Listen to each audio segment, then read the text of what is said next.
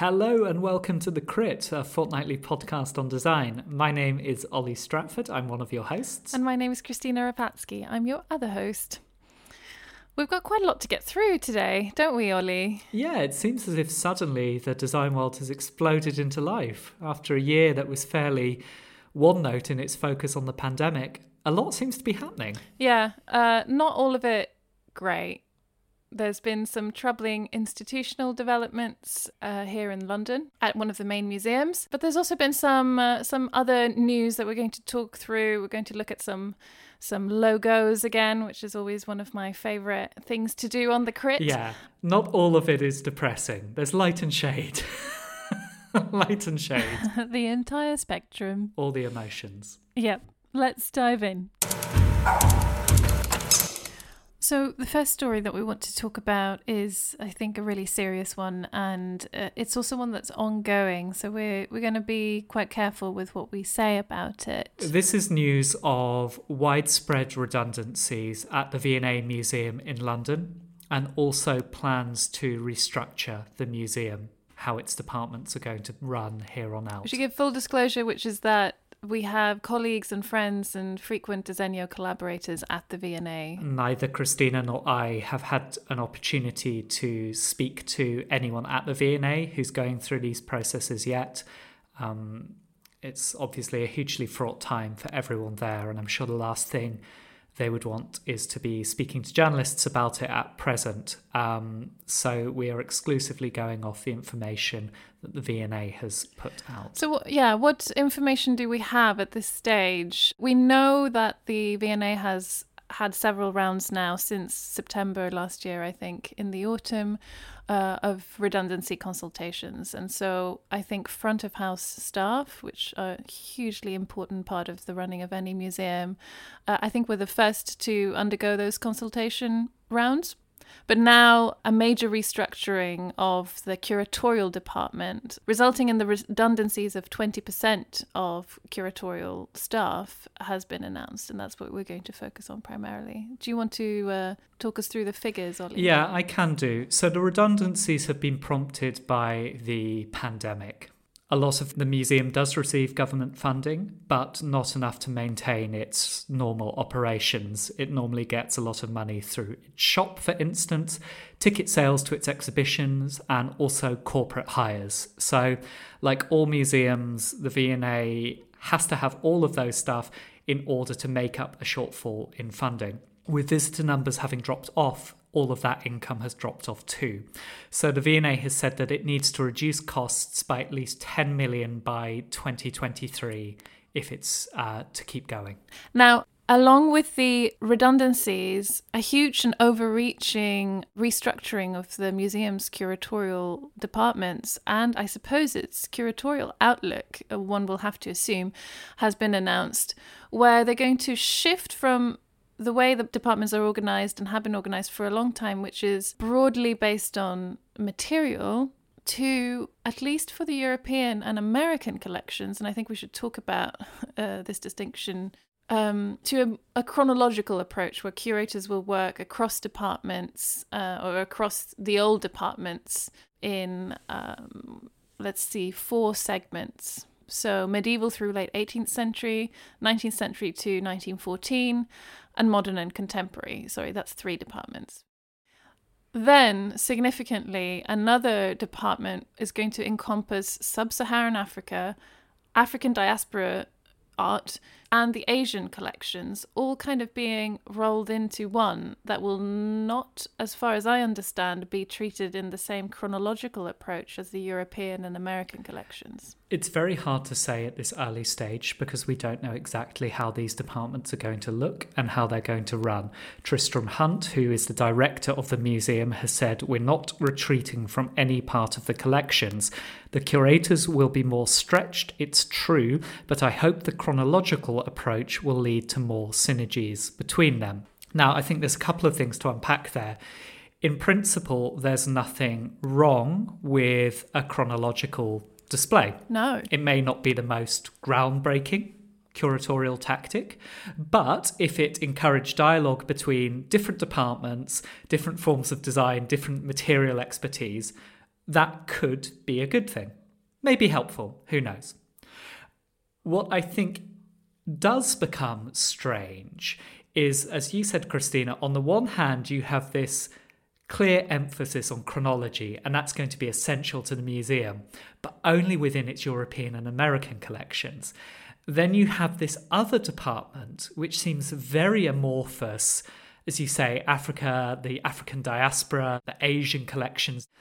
Now, it's very unclear how all of that fits together, and it's very unclear how the museum avoids this sense that really what they're doing here is going to end up with very much a West and the rest narrative. Yeah, it's unfortunate because that's a museological kind of original sin almost, this idea of treating the West and Western culture as something complex that of course undergoes, sophisticated historical processes and material changes and so on, whereas non-Western cultural artifacts are part of some sort of assumed ahistorical and static world, which isn't subject to the same historical processes as the West. And that is a deeply flawed idea. And like you say, we can't say that is what's happening necessarily at the V&A, but it does seem a strange distinction to make if you are going to overhaul the curatorial approach. Yeah, and I think this comes at a very unfortunate time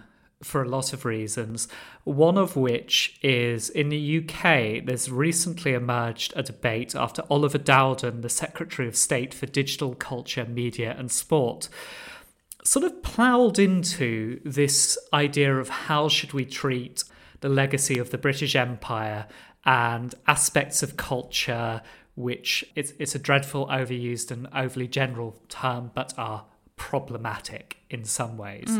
So Dowden has said that museums should not be pressured by a vocal minority. And the vocal minority he's talking about here, he rather disparagingly sort of dismisses as the woke left. That museums should not be pressured, and instead they should have a retain and explain policy around difficult artifacts. Yeah, and this sits against the background of developments from last summer when UK museum institutions were dealing with the fallout of the Black Lives Matter protests and a kind of the renewed urgency of that movement, and thinking about how to respond to that in a museological setting. And there was, for anyone who didn't see this footage, extraordinary footage when Edward Colston, a statue of the Bristol slave owner, was toppled and thrown into the harbour. And this kind of set off something of a frantic response from ministers, actually. There was a group that was set up called the Common Sense Group, and it was all about retaining these monuments to historically contested figures. And historically contested was always the kind of euphemism or the shorthand for people who were somehow involved with the slave trade. And so there were instances of political pressure being put on museums, actually, in the autumn of 2020, where the Museum of the Home, the Jeffrey Museum in London, was pressurised to keep its statue of Robert Jeffrey, who was also a beneficiary of the slave trade and who the museum is named after, even though the local community really would have preferred for it to have been taken down. So there's this kind of quite uneasy context of political pressure in the museum world. It suddenly seems that way, as if pressure is mounting.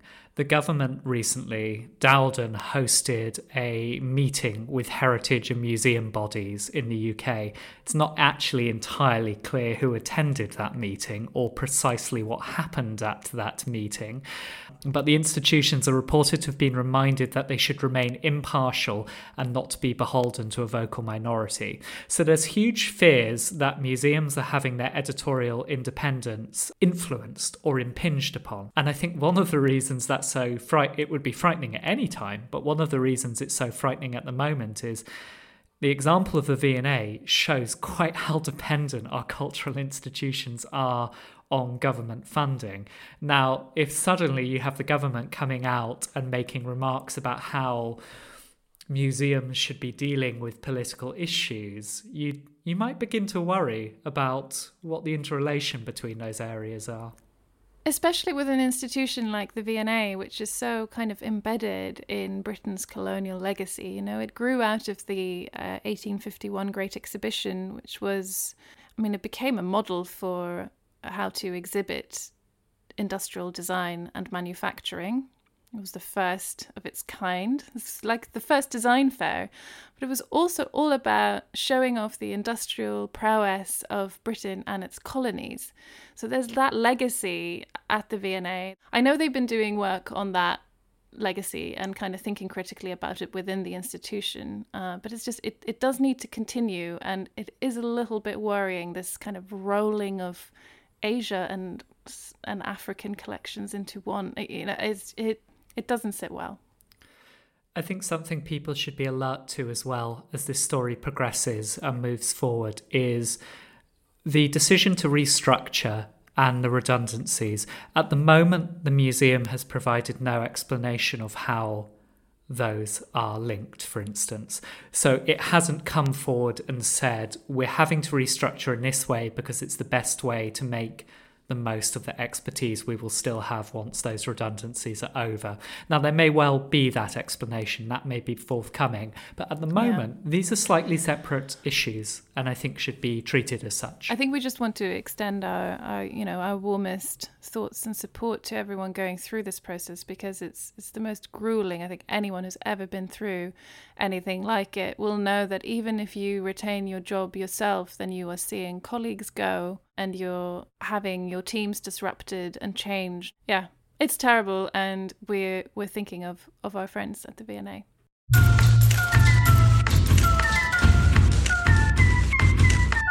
All right, Ollie, I've just sent you a link with some pictures in it, and I'm wondering if you can describe what you're looking at. Yeah, so I'm looking at a collection of furniture. It has a very particular aesthetic. I would call it digital tumescent. There's lots of sort of bulbous forms, and they're actually GIFs, the things I'm looking at. So they're these strange, slightly ASMR-y, shiny, latexy, bulbous forms that vaguely form sofas. And then some bits are quivering, other bits are rearing up. They're growing, they're growing, thickening. Digital tumescent. I'm going to stick with that. Oh God, it sounds a bit unpleasant, actually. I mean, do you like what you see? It's quite hypnotic. It's quite so. This we should explain what I'm looking at. This is the work of Andres Reisinger, who's an artist and designer, and he made his name, I suppose, from producing virtual furniture, which he showed on Instagram. Yeah, and he's in the news now because he has sold some of this virtual furniture in an online auction through a platform called Nifty Gateway. And he sold 10 pieces for an astonishing sum. I think it amounts to $450,000 in total. It's absolutely crazy. Yeah, they're primarily virtual, but a few of them will also be recreated physically. Yeah, they're unusual pieces. Some are sort of obviously impossible to execute physically. Others look as if they could maybe be manufactured. In answer to your earlier question of whether I like them, I don't think I do like them, but I'm definitely fascinated by them. They're quite hard to look away from. Yeah, and maybe we could explore a little bit how they've been able to make so much money, because the virtual versions of these pieces of furniture, and they're called things like deep space sofa, complicated drawer, and tangled chair, and that sort of thing. They've been sold, and the authenticity and ownership certificates are provided through a kind of blockchain technology, and they can then be used by the owners on virtual reality platforms and gaming platforms like Decentraland and Somnium Space. I don't know what this is, actually. Do you know what Somnium Space is? I think you can put them into Minecraft. That's the one I know. You can drop them into game engines. So potentially there are some uses. As to why you would want to drop furniture into a sort of digital world, I don't fully know. I haven't actually ever played Minecraft, which is quite an omission. But it doesn't strike me that much of the game is about sitting down or on sofas. But this is interesting because it's very much design entering this world of virtual art, I suppose, and trading virtual commodities. Designer says, I hope that it opens up, and he's talking about the auction here, doors to many other artists and designers. This is a new way, a complementary way to continue growing our careers and businesses. And yeah, I don't know. I feel very unwith it in terms of the kind of technological developments here and the world that these pieces of furniture exist in, because it strikes me as completely mad that you could complement your business as a designer with selling unreal things. Yeah. I'm flummoxed by the whole thing.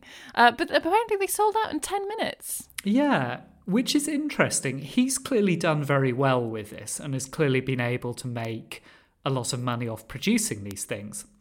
Now, whether you can expand that to different studios, because I think lots of studios have digital capacity, they could create digital furniture. I can't imagine there would be a huge market in which loads of designers would be able to sell digital chairs and digital sofas. It reminds me a little bit of when there was all that excitement around collectible design, and that was seen as it was going to be a bold route forward for designers. You'd be able to trade your work through galleries like an artist. And it worked for some, but not many. I don't think many designers have made a huge amount from collectible design. Credit to him, though. It's an interesting move, and I think it is quite an exciting thing to do. I mean... Well, he's laughing all the way to the bank anyway. I think it's interesting because it does challenge your preconceptions a little bit. And you get this as well within digital art. I think lots of people just don't get digital art and why they would spend huge amounts to purchase a digital file. And I guess defenders of digital art, who I think are probably right, point out, well, we're just not used to that way of doing things. Traditionally, our art has been physical and we attribute a lot of the value to owning that physical object. But that doesn't necessarily need to be the case. And I guess that's kind of interesting when applied to design and furniture, because furniture sort of has always been associated with function and that importance of it working as a physical option. But then lots of collectible design, I guess, doesn't really have that much function to it. If you're spending all of this money buying, I don't know, a $400,000 chair, are you going to be sitting in it every day? And then maybe why not just buy a digital one if you find it an interesting sort of objet d'art? Well, I suppose it's not an objet d'art. Digital file d'art? Well, the boot's very much on the other foot now, Christina, because I am sending you a link and I am going to ask you to describe what you can see. Should be with you now. Oh, okay. All right. Thank you for that. Not the audio reaction I was hoping for, as it sounds like I've sent you something disgusting. Well, you have. I'm looking at two app icons. They're two versions of the same icon. They've got a beige background and an Amazon smile, you know, that smile that is also an arrow. And so the beige background, I guess is meant to look like a cardboard box, but it also looks like white person skin. And then there's an unfortunate detail over the cheeky smile is a rectangular patch of blue with a serrated edge, which does make... This is tape sealing down the box, right? That's the idea. It looks like a box, and then right, yeah, bit of tape to keep your parcel safe. Well, it does look like Hitler.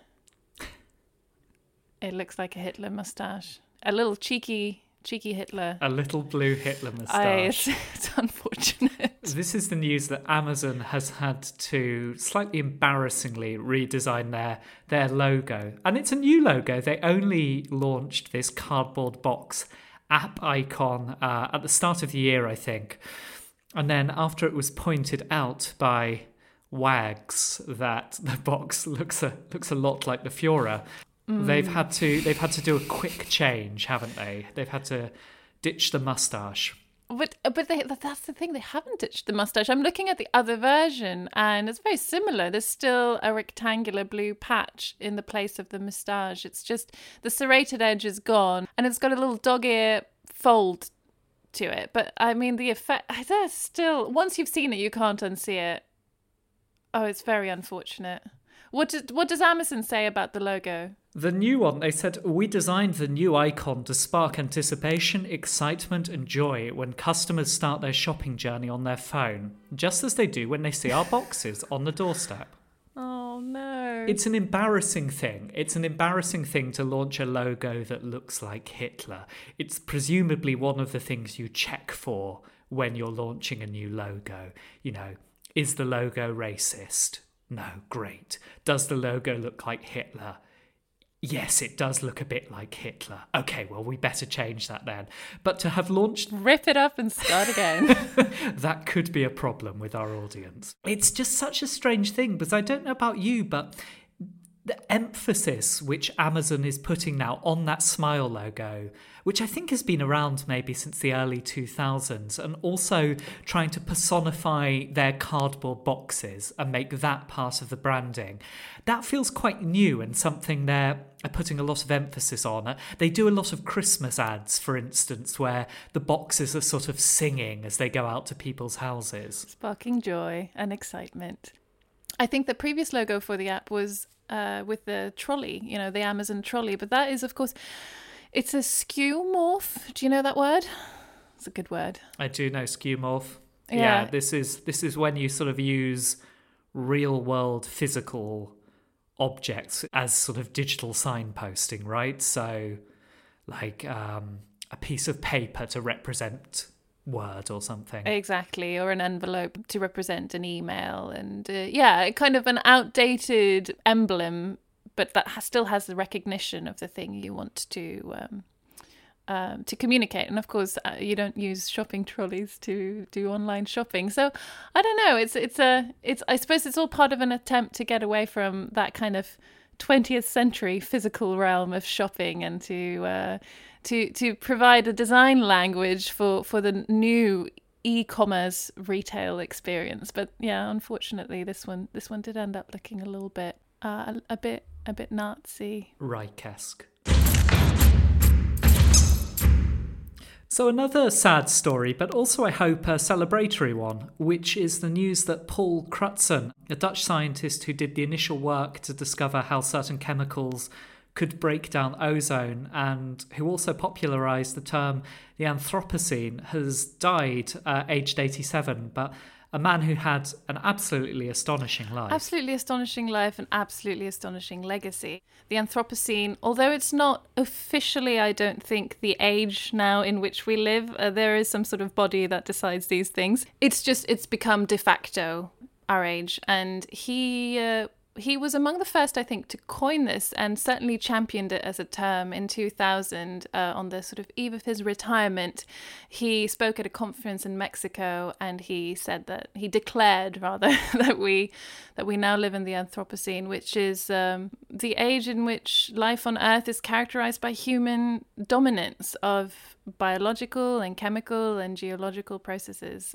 That in itself, I think, is an astonishing legacy to have. But he also did, as you say, Ollie, this immensely important work on the ozone layer and ozone depletion. Yeah, I think he's quite a heroic figure, really, because really impressive scientific research, amazing accomplishments. He won the Nobel Prize for it.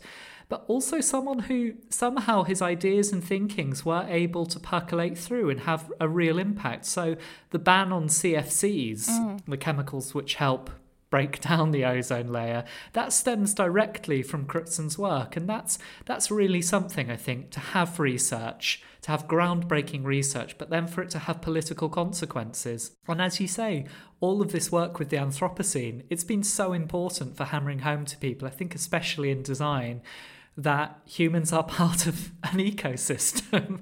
Our actions when we produce, when we consume, they have an effect on everything else around.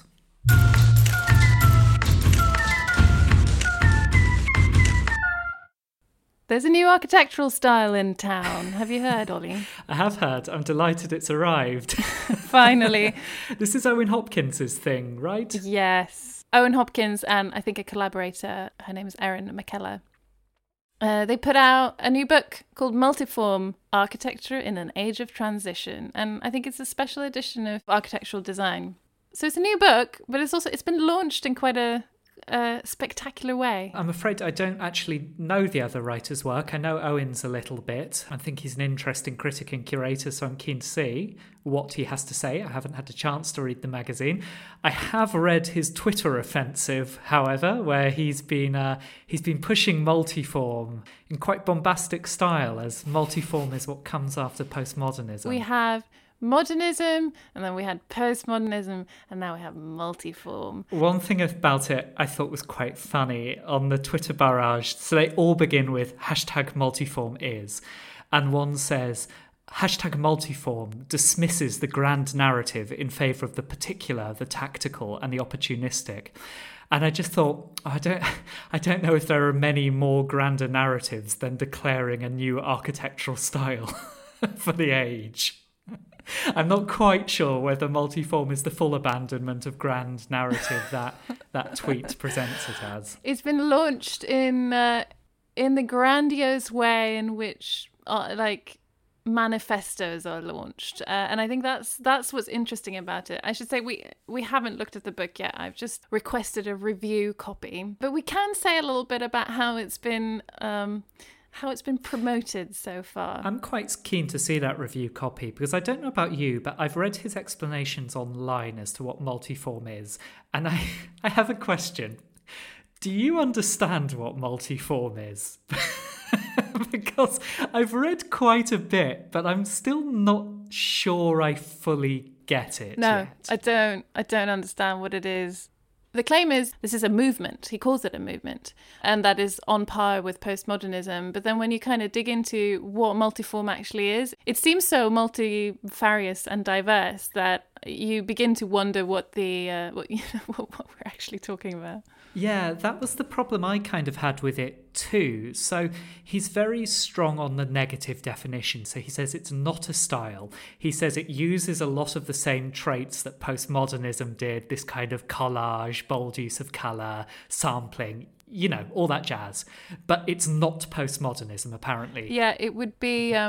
let me see what he says. A simplistic and superficial reading. Sometimes it seems like he's talking about a generation as well, rather than a movement. Many of the people he lists who are multiformers have kind of one foot, would have grown up in the analog world, will remember, he says, what it's like not to have a mobile phone, whereas they are still working very skillfully in the new digital world. So that seems another way in which he kind of tries to group them. Yeah, so I think he has this thing that multiform, whatever exactly it is somehow an architectural response to the complexity of the times we live in, right? And competing influences, constantly changing social situations. He talks about big data and the sort of digital merging into the physical. What I find interesting, I think he's quite acute in his assessment of a lot has changed in the world around us since postmodernism was around and since modernism and the things which drove them. So it would make sense that perhaps we will begin seeing a new architectural style or tendency emerge. With that, I'm kind of on board with him. Where at the moment, without having read the detailed description, I get a bit lost is as to whether he's quite so on the money in his summation that multiform is that response. It's hard, isn't it? It's just so ambitious. It's often very difficult to see the kind of architectural tendencies of one's own moment. It's clear looking back at the early 80s and see that, well, there were buildings going up that now have, had had something of a unified style, or certainly characteristics that were common to them. And so I don't think it's like a fool's errand to try. I think it's particularly hard because he wants to define this in terms of hybridity, in terms of saying everyone's responding in different ways and it's so fluid, and that's what unites it into multiform. But I think an obvious rejoinder, and I'm sure he has an answer for this, is, well, why is it helpful to group them together then? What do you get from combining all of these things? What do we get from speaking about it as multiform? What benefit to architectural discourse do we get from grouping these things that are very hybrid? Because I don't think it's enough really to say, well, what unites them is that nothing unites them. It feels like a bit of a trick, maybe. Yeah, I think the proof will be in the pudding being whether people actually start using this term, whether it catches on. That's always the way with this type of thing. So I guess we'll find out. Will the pudding be delicious enough for everyone to order it? Right, well, I think that concludes this episode of The Crit. I don't have anything else to say, really. Do you, Ollie? No, I'm totally spent. It's been nice, though, to see the design world begin to erupt into life a little bit more again. I suppose we're coming up to that time of year when in more conventional times we'd be moving towards the Salone del Mobile, which is often when you do begin to get this increasing drip of new design news. So interesting to see that's carrying on even in this unusual year. We'll be back in a fortnight. Thank you so much for listening, everyone. People can get in touch, can't they, Ollie? They can. They can email us on thecrit@desenniummagazine.com. And you can also get in touch on social media at The Crit Podcast on Instagram or at The Crit Design on Twitter. In the interim, stay safe. Wear a mask. We're not out of the woods yet.